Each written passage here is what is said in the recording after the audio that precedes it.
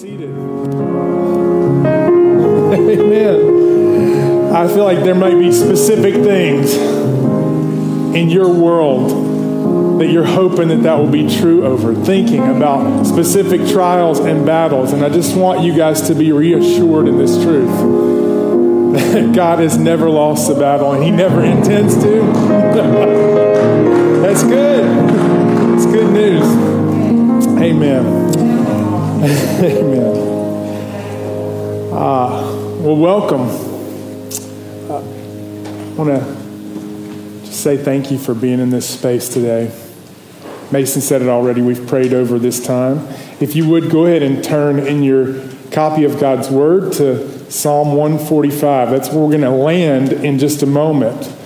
And as you're getting there, I just want to say, if you're new to this space, we've prayed over you. We've prayed that your experience here would be one of God's grace and goodness, that you would see the living God today. That's what I hope every time that we open God's Word, that He would make it come alive to us, and that's only available by the power of the Holy Spirit. It's not because of my words or because of the stunning music that we get to celebrate these things. It's because the Holy Spirit is at work in this place, and we believe He's still working to accomplish things for His glory and for your good. As you get there, I want you to know that we've been in Jonah. This is going to be our 5th week in Jonah. And I just ask you to turn to Psalm 145. That may be confusing. I'm Nathan. I'm one of the pastors here. And as we've worked through Jonah, we've seen a few things. God's sovereignty over everything, that He controls the wind, the waves, the scorching heat, worms and plants. He controls everything. And we've also seen man's futility in Jonah. In his attempt to run from God, God turned him back. In his attempt to complain, he said, no, this is my will, to show mercy on whom I will show mercy.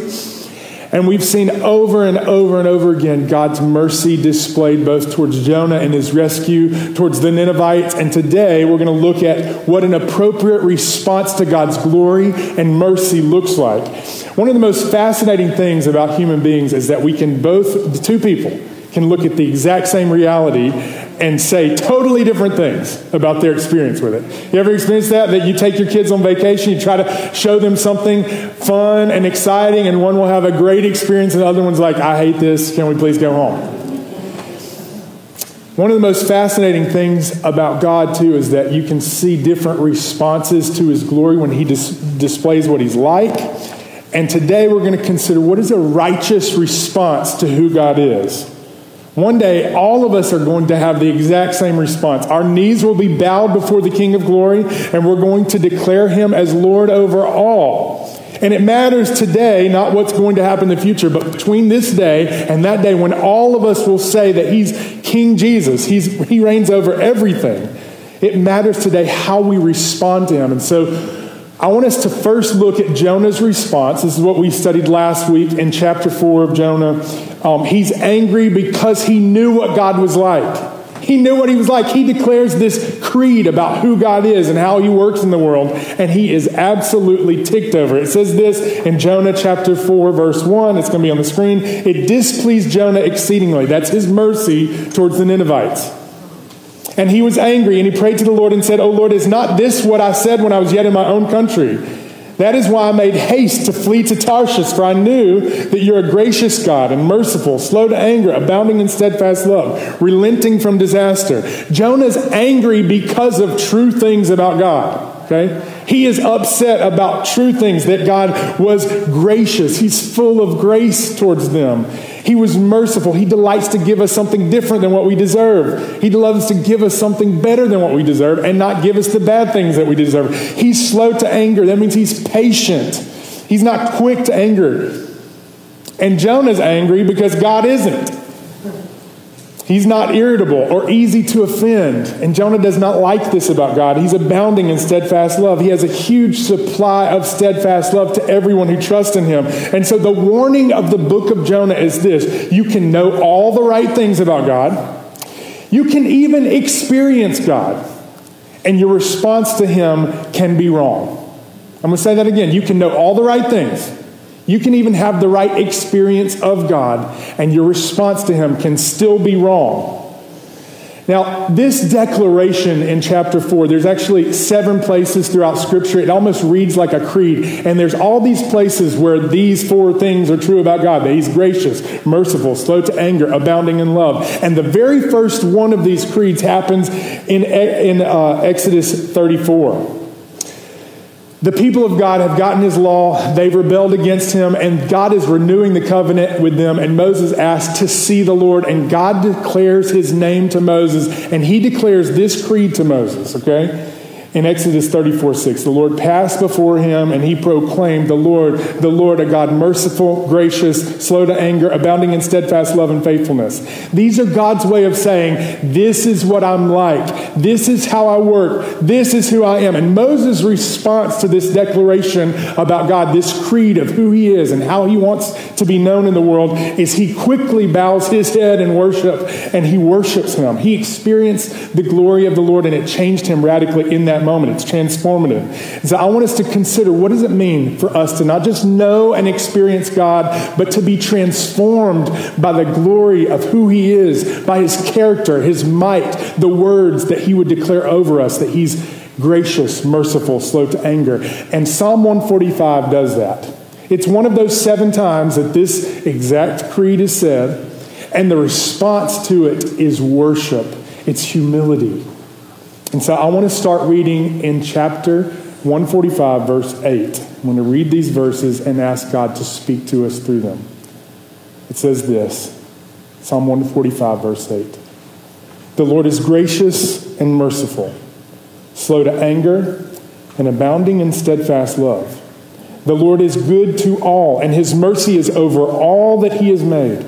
All your works shall give thanks to you, O Lord. All your saints shall bless you.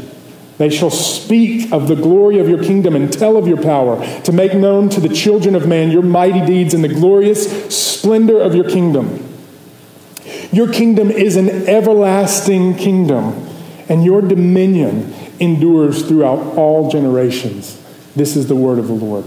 Let's pray together. Father, I pray that your word today would accomplish all the work that it's been assigned to do in this time and place and with your people for your glory and for our good. In Jesus' name, amen. As we look at this passage, we're going to see 3 things. First, a knowledge and experience of God, what that looks like. Then a righteous response to God. And then how we might become missionaries of God's glory. So first, a right response always begins with knowing what we're responding to. A right response begins with the knowledge and experience of God's glory. So the foundation of a proper response is first knowing who we're worshiping. We have to know this God. He's gracious, merciful, slow to anger, abounding in steadfast love. How do we know and experience God? We don't just discover Him. It says in the Bible that there's no one who seeks after Him. He reveals Himself to us. First through creation, second through the Scriptures, and ultimately through Jesus. He's saying, this is what I'm like. This is who I am. This is how I work. And so God reveals Himself to us. And in order for us to see Him for who He truly is, He has to do something significant in the life of everyone who believes. He has to bring them from death to life. That's what it's described in Ephesians chapter 2. That once we were all children of wrath, and at some point along the way, God interrupts our rebellion and says, hey, I'm here. I'm the king over everything, and you are responsible to me. You are accountable to me. And so He brings us from this point of death to life. And we discover God because of His initiation to reveal Himself to us. God works in accordance to His character. Not only is He declaring who He is and how He works, He's acting in history and in creation in ways that reflect what He's like. You can look at creation and see this is all declaring something bigger, something greater. And we all, in order for us to respond to Him accurately, we have to know Him with clarity. One of the ways that we can pursue the knowledge of God is just pursuing clarity with Him, to see Him through the Scriptures. In verse 8, it says that back in Jonah 4, the Scripture is being quoted in another place. The life of a believer is grounded in the reality of who God is. In other words, you have to know who He is in order to respond to Him. You cannot respond to someone you do not know. You can't do that. And there's no way to have the right response unless you come to know the living God.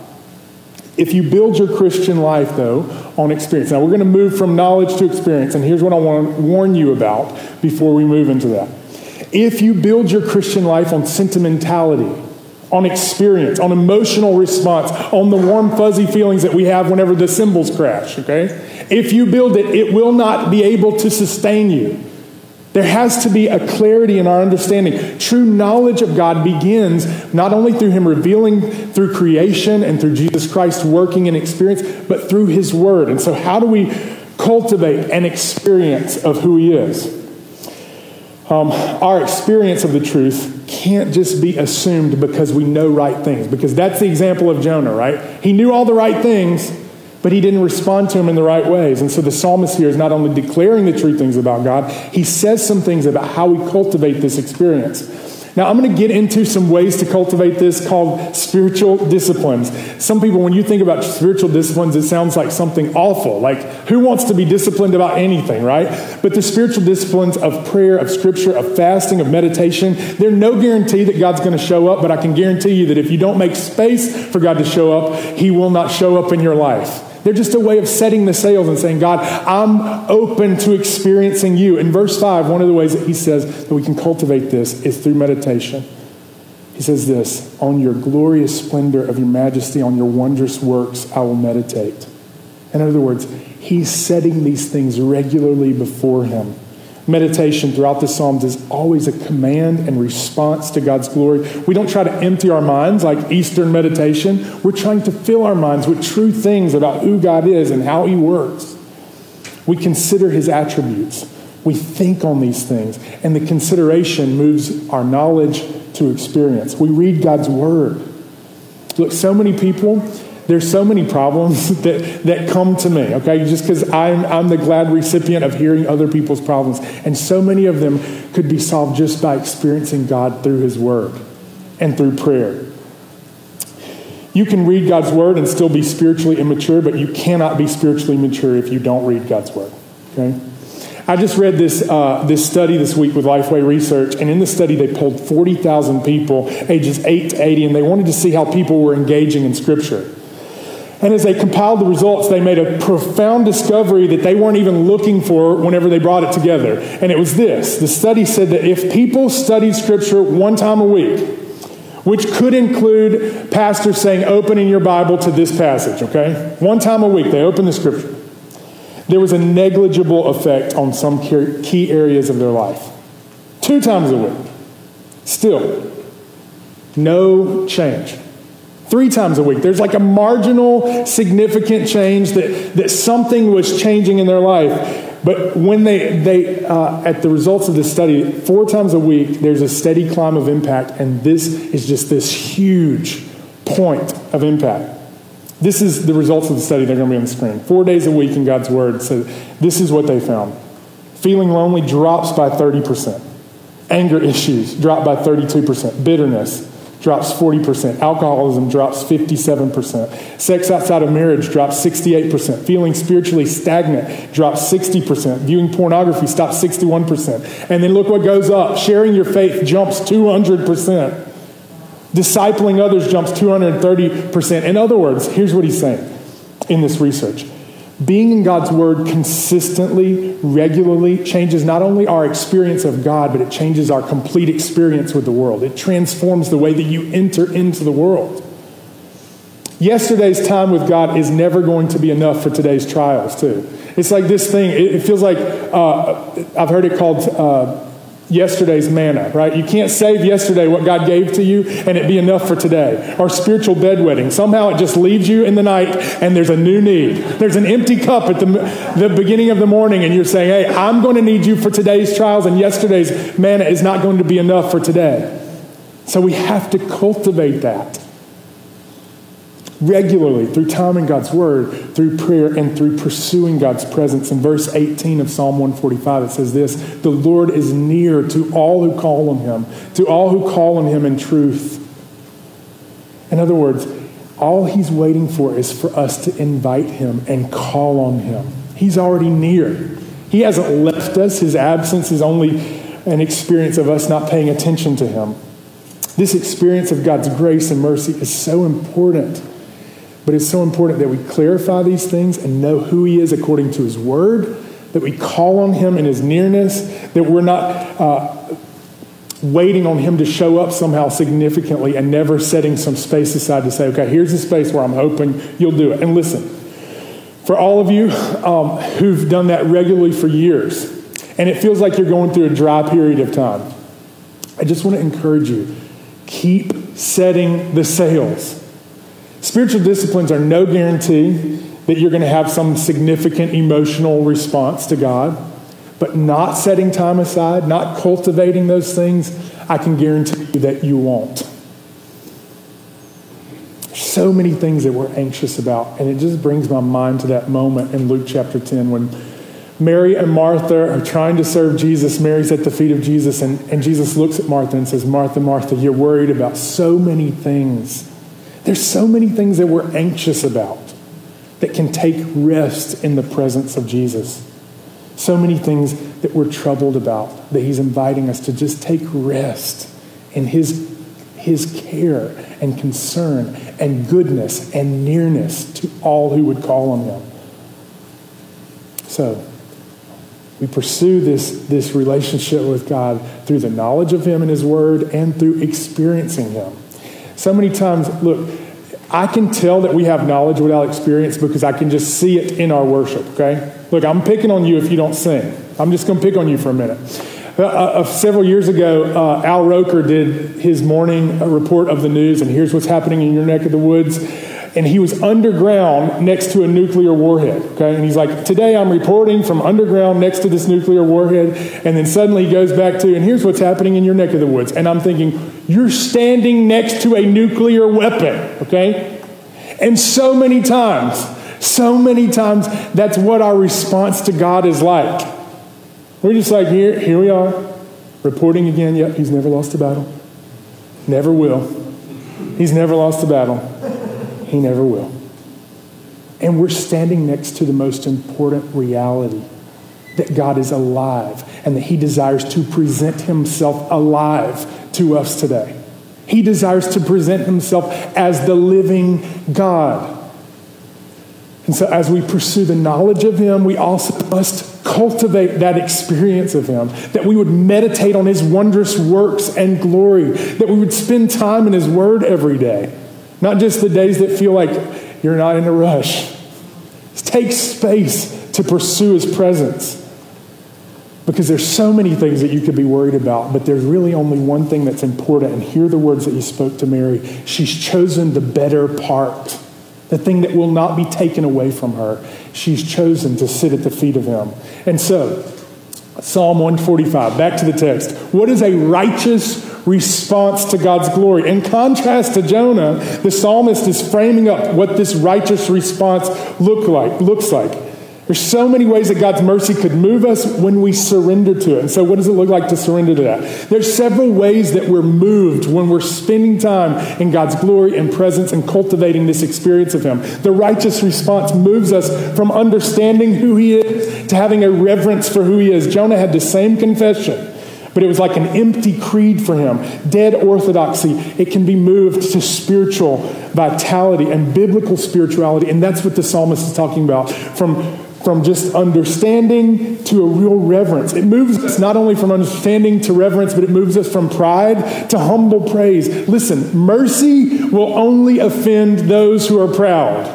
The reason that it was so offensive to Jonah is because he felt like these people didn't deserve it.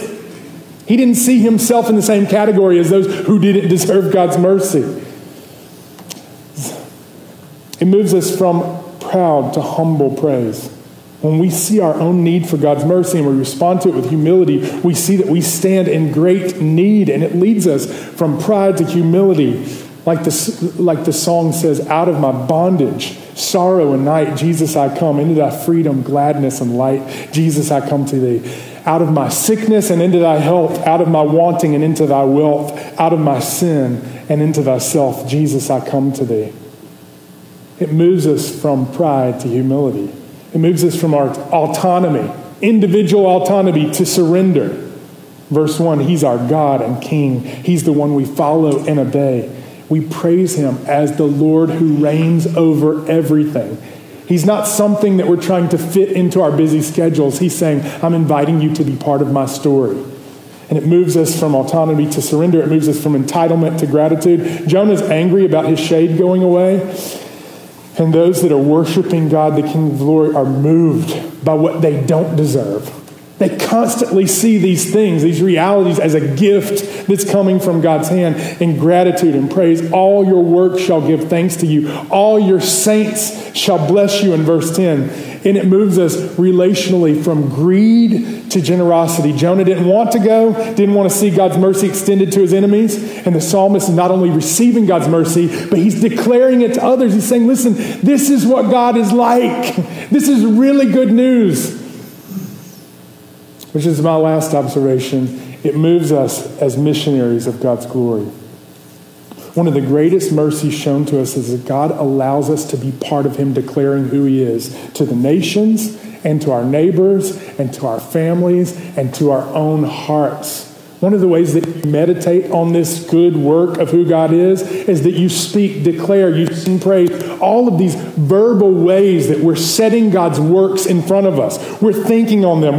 We have access to the most incredible purpose in the world. Look, the reason that all of creation was built was to declare God's glory. And so he's saying, hey, I want you to be part of that declaration. I want you to be redeemed so that you can be the proclamation of my excellence to the world. And so in verse 4 it says, one generation shall commend your works to another. In other words, you're looking at the people before you and that will go after you and say, I want to tell you some good things. The most noble thing that I can tell you is about God himself. Verse 6, we shall speak of the might of your awesome deeds. That means verbally speaking. So even if you're an introvert and really quiet, there's moments where you can actually make your vocal cords move.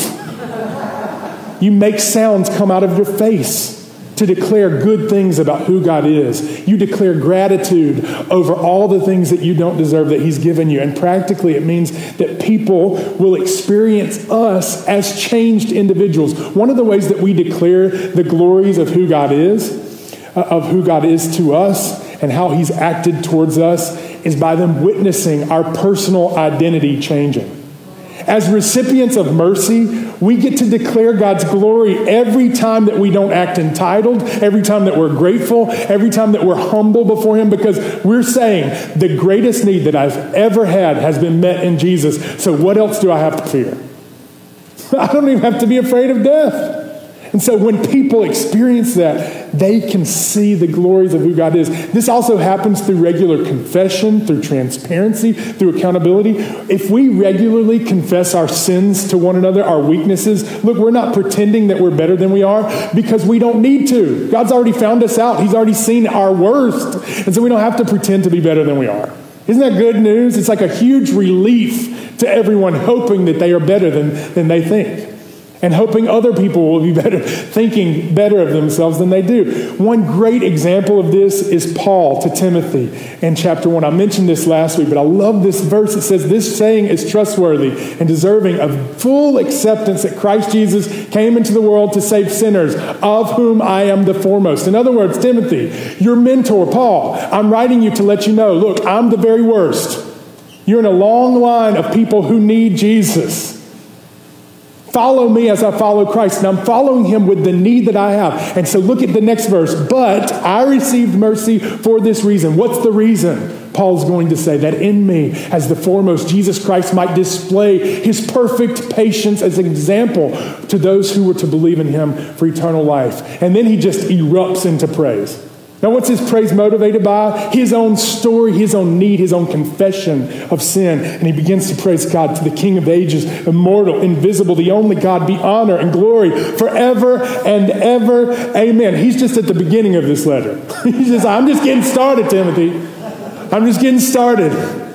I want you to know something. You can follow me, and other people will follow Christ because they see that somebody real who's wounded, who's weak, who has a story of God's grace poured out in their own life. That's one of the ways that we demonstrate God's glory to the world, that we're saying, hey, we're not pretending, okay? We're not actually better than other people. We might actually be morally worse. We just know it, okay? We know it, and we know that our need has been taken care of. It changes the way that we're personally being presented to the world. It also changes the way that we relate to the world. We become distributors of the same thing that we've received. I already talked about this last week. In Matthew chapter 18 in 33, Jesus tells this parable about a king who wants to settle his accounts. And he has some people that owe him some money. So he brings this guy in that owed him a lot of money. It was so much money that his family was going to have to become slaves to repay the king for what they owed. And he cries for mercy. And the king is merciful with him. And that same servant went to someone else who owed him much less money. And he demanded that he be paid. And when the king found out about it, he goes to the man saying, shouldn't you have mercy on your fellow servant when I've had mercy on you? One of the ways that we declare God's glory to the world is that we become the most gracious, forgiving, least offended, least irritable. We start resembling God and being slow to anger because it's really hard to take us off. We don't demand that our debts be paid back to us because we know we had a bigger debt than anybody has ever owed us. We had a huge debt. And Jesus said, I'm going to take care of that for you. And so he gives us this opportunity to be demonstrators of that same kind of debt forgiveness with every person that we come in contact with. In our marriages, with our kids, with our parents, with the people we work with the people we're most irritated by. He's saying, look, I want you to be a demonstration of this reality. I'm slow to anger. I'm not easily offended. So, one of the ways that we become missionaries is both personal, it's relational, and then he gives us this missional identity. The conclusion of Psalm 145 is this: it leads to praise, and the praise leads us to enjoy God's presence, and it also leads us to declare God's glory to others. We speak of his awesome deeds. We not only know, we make known. Verse 12, we make this known to the world. The overarching message of Jonah is that God is merciful, and the complexity of who he's merciful to is not up to you. Every nation, every tongue, every language. It's beyond ourselves. We don't get to pick and choose. It's beyond our preferences. He puts us into a family of faith where we wouldn't necessarily pick out each other to be friends with. He says, I want you to be a family together because you're glad recipients of something you could not give to yourself. And so I want to end with these two questions. The first one is this: do you know the living God? I want you to wait about it for a second, because some of you probably like, yes, I walked the aisle when I was in the 6th grade. I went to the church camp and I did the thing. I want to ask you again, do you know the living God? Or do you know about him? Jonah had an experience with God. He had knowledge, understanding. His creed was accurate. But he did not delight in this God. And so I want to ask you, do you know him? Do you know the experience of God's mercy? Maybe it's been a while since you meditated on God's righteous deeds and majestic works. Maybe it's been a moment since you let those things permeate you. And you need one of those Isaiah 6 moments where the glory of God fills the temple and you're like, holy, holy, holy, I'm undone, woe is me. Maybe it's been a while.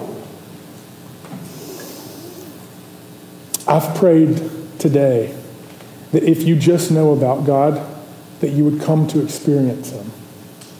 I've prayed that that would be the purpose that this message would have in this room. And if you're hard, your heart's hard, maybe you feel like God, you think God's mercy is enough for everyone else, but you're not really sure about yourself. You're not really sure if he cares or has an affection for you. This guy says it better than me. Thomas Goodwin in The Heart of Christ, he says this: if your heart be hard, his mercies are tender. If your heart be dead, his mercies to liven it. If you be sick, he has mercy to heal you. If you be sinful, he has mercy to sanctify and cleanse you. As large and as various are our wants, so large and various are his mercies. So we may come boldly to find grace and mercy to help us in time of need. A mercy for every need. All the mercies that are in his own heart, he's transplanted into several beds in the garden of promises where they grow, and he's abundance, a variety of them, suited to all the variety of diseases of the soul. And so if you've been religious He has mercy for you. If you've been rebellious, God has mercy for you. He's kind and He's near and He's righteous and He's inviting you to see Him today. Not just know things about Him, but to experience the living God. Do you know Him? And the second question is like the first. How are you responding to God? I began with that reality that two people can look at the exact same thing and have a completely different reaction to it. To those who know that they need Him, your response is sweet. To those who do not yet know that you need Him, maybe you feel a sort of indifference towards God Himself. Maybe you feel reluctance. Personally, are you approaching God's throne with confidence, with humility, with your need? Relationally, are you responding to His mercy by becoming more merciful to those around you? Missionally, are you declaring God's mercy to the world? There's so many things that keep us from these kind of demonstrations of mercy and distributions of God's mercy through us. And so I want to give you a few reasons that maybe your response is a little bit like Al Roker next to the nuclear war plant, okay? If you're just unmoved today, it could be, I'm sure there's lots of options, it could be spiritual pride. Maybe you've concerned yourself with the right beliefs and it's become empty orthodoxy to you. And you don't remember the last time that you felt God's nearness and you were so broken over His forgiveness towards you and grace towards you. Maybe it's just a coldness of spiritual pride. You no longer have experienced your need for Him. It feels like so long ago that you felt in great need of His kindness towards you. That could be a reason. Another reason could be spiritual greed. One of the ways that we can distance ourselves from a righteous response to God is that we're so good with receiving grace, but we still have a hard time to give it. You're like that servant that's like, I'm really good with you canceling my debts, but I got to hold everyone else accountable for theirs. So how are you responding to Him? Is He making you more gracious and kind and forgiving? More overlooking of other people's weaknesses? Do you have a righteous response to this God? Or maybe it's just spiritual drift. Look, all of us have human flesh and it makes us like a car out of alignment. Anybody ever had a car out of alignment? You take your hand off the wheel, it's going towards the ditch. You didn't drive it there, it's just going there. As soon as you take your hands off the wheel and you don't put yourself in those lanes where you're saying, Lord, speak to me, help me to respond to you, you're going towards the ditch, okay, of spiritual drift. You're just going to do it. Maybe you haven't been troubled by God's holiness or by your own sin in so long that it keeps you in this place of just living for yourself. You concern yourself with things, but they're all surrounding your little world. And God's saying, hey, I got a great big universe out here that I would love for you to be part of. And you get to enjoy the most important thing of all, myself. That's what He's saying to you. That's His invitation to you. And so the remedies for all these things is to experience and to know God's glory, to allow it to transform you into an agent of God's mercy. So I want to ask you, how long has it been since you just enjoyed God's presence, where you just sat with Him and you didn't need Him to say anything to you? You didn't need some moment of clarity. You just needed Him to be with you. How long has it been since you just enjoyed the nearness of God? And I know for some of you, you're walking through a really significant time of trial or testing, and it feels like really poor evidence that God is kind. If you look at your life and you're like searching for some kind of resemblance that God has been good to you, here's what I want you to know. Maybe if you feel unimpressed by God's mercy, I want you to know that the evidence of God's mercy is not your circumstance, your lack of suffering. It's not anything that you could look at except for Christ. The evidence of God's mercy to you isn't your life going smoothly. It's Christ Himself beaten, rejected, blood poured out for you, misunderstood, abandoned, betrayed in your place for your sins. That's the evidence of God's mercy. It's not everything going well with the business deal. It's not every argument going well with your spouse. It's not everything going great in your career. Those are not evidences of God's mercy. God's mercy has been poured out and demonstrated in this, that Christ himself would be abandoned, rejected, betrayed, and suffered in your place for your sins. And so your deepest shame, regret, those are not places where God just wants to visit and redeem. He wants to draw near to you in that mercy. He wants to come near to you. His mercy is not restrained or cautious like other people that you might know. It's free and full. And God's mercy, our response to it is worship. That's what Romans chapter 12 says. A reasonable response to this is us going, yes, God, you're great. Us agreeing with him with praise, like vocal sounds that come from our lips where we say, God, you are good. That's a reasonable response. And our lives being poured out. And so maybe you're doubtful, and I just want to read this over you today. This good news that God is rich in mercy. And that means that your regions of deepest shame and regret are not hotels through which the divine mercy passes, but home in which the divine mercy abides.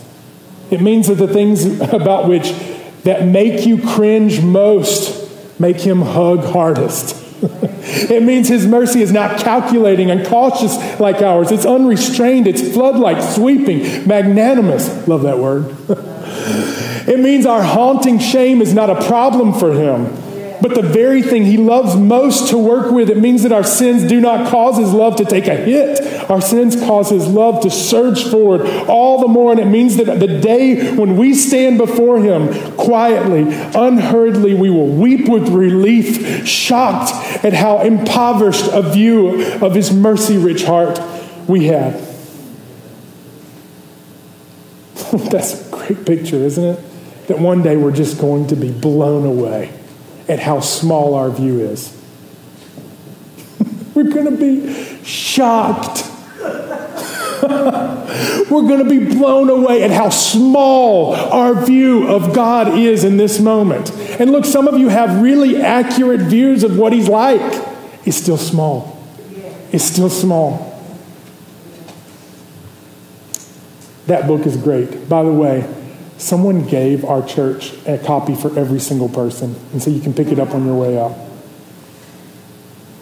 Personally, my prayer for you is that you would not only receive this grace today, but that God would transform us into a humble, grateful, unentitled, worshipful recipient of his glory, and that his goodness would transform the way that we distribute things relationally. Relationally, my prayer for you is that you would become the most gracious, merciful, slow to anger, me too, people.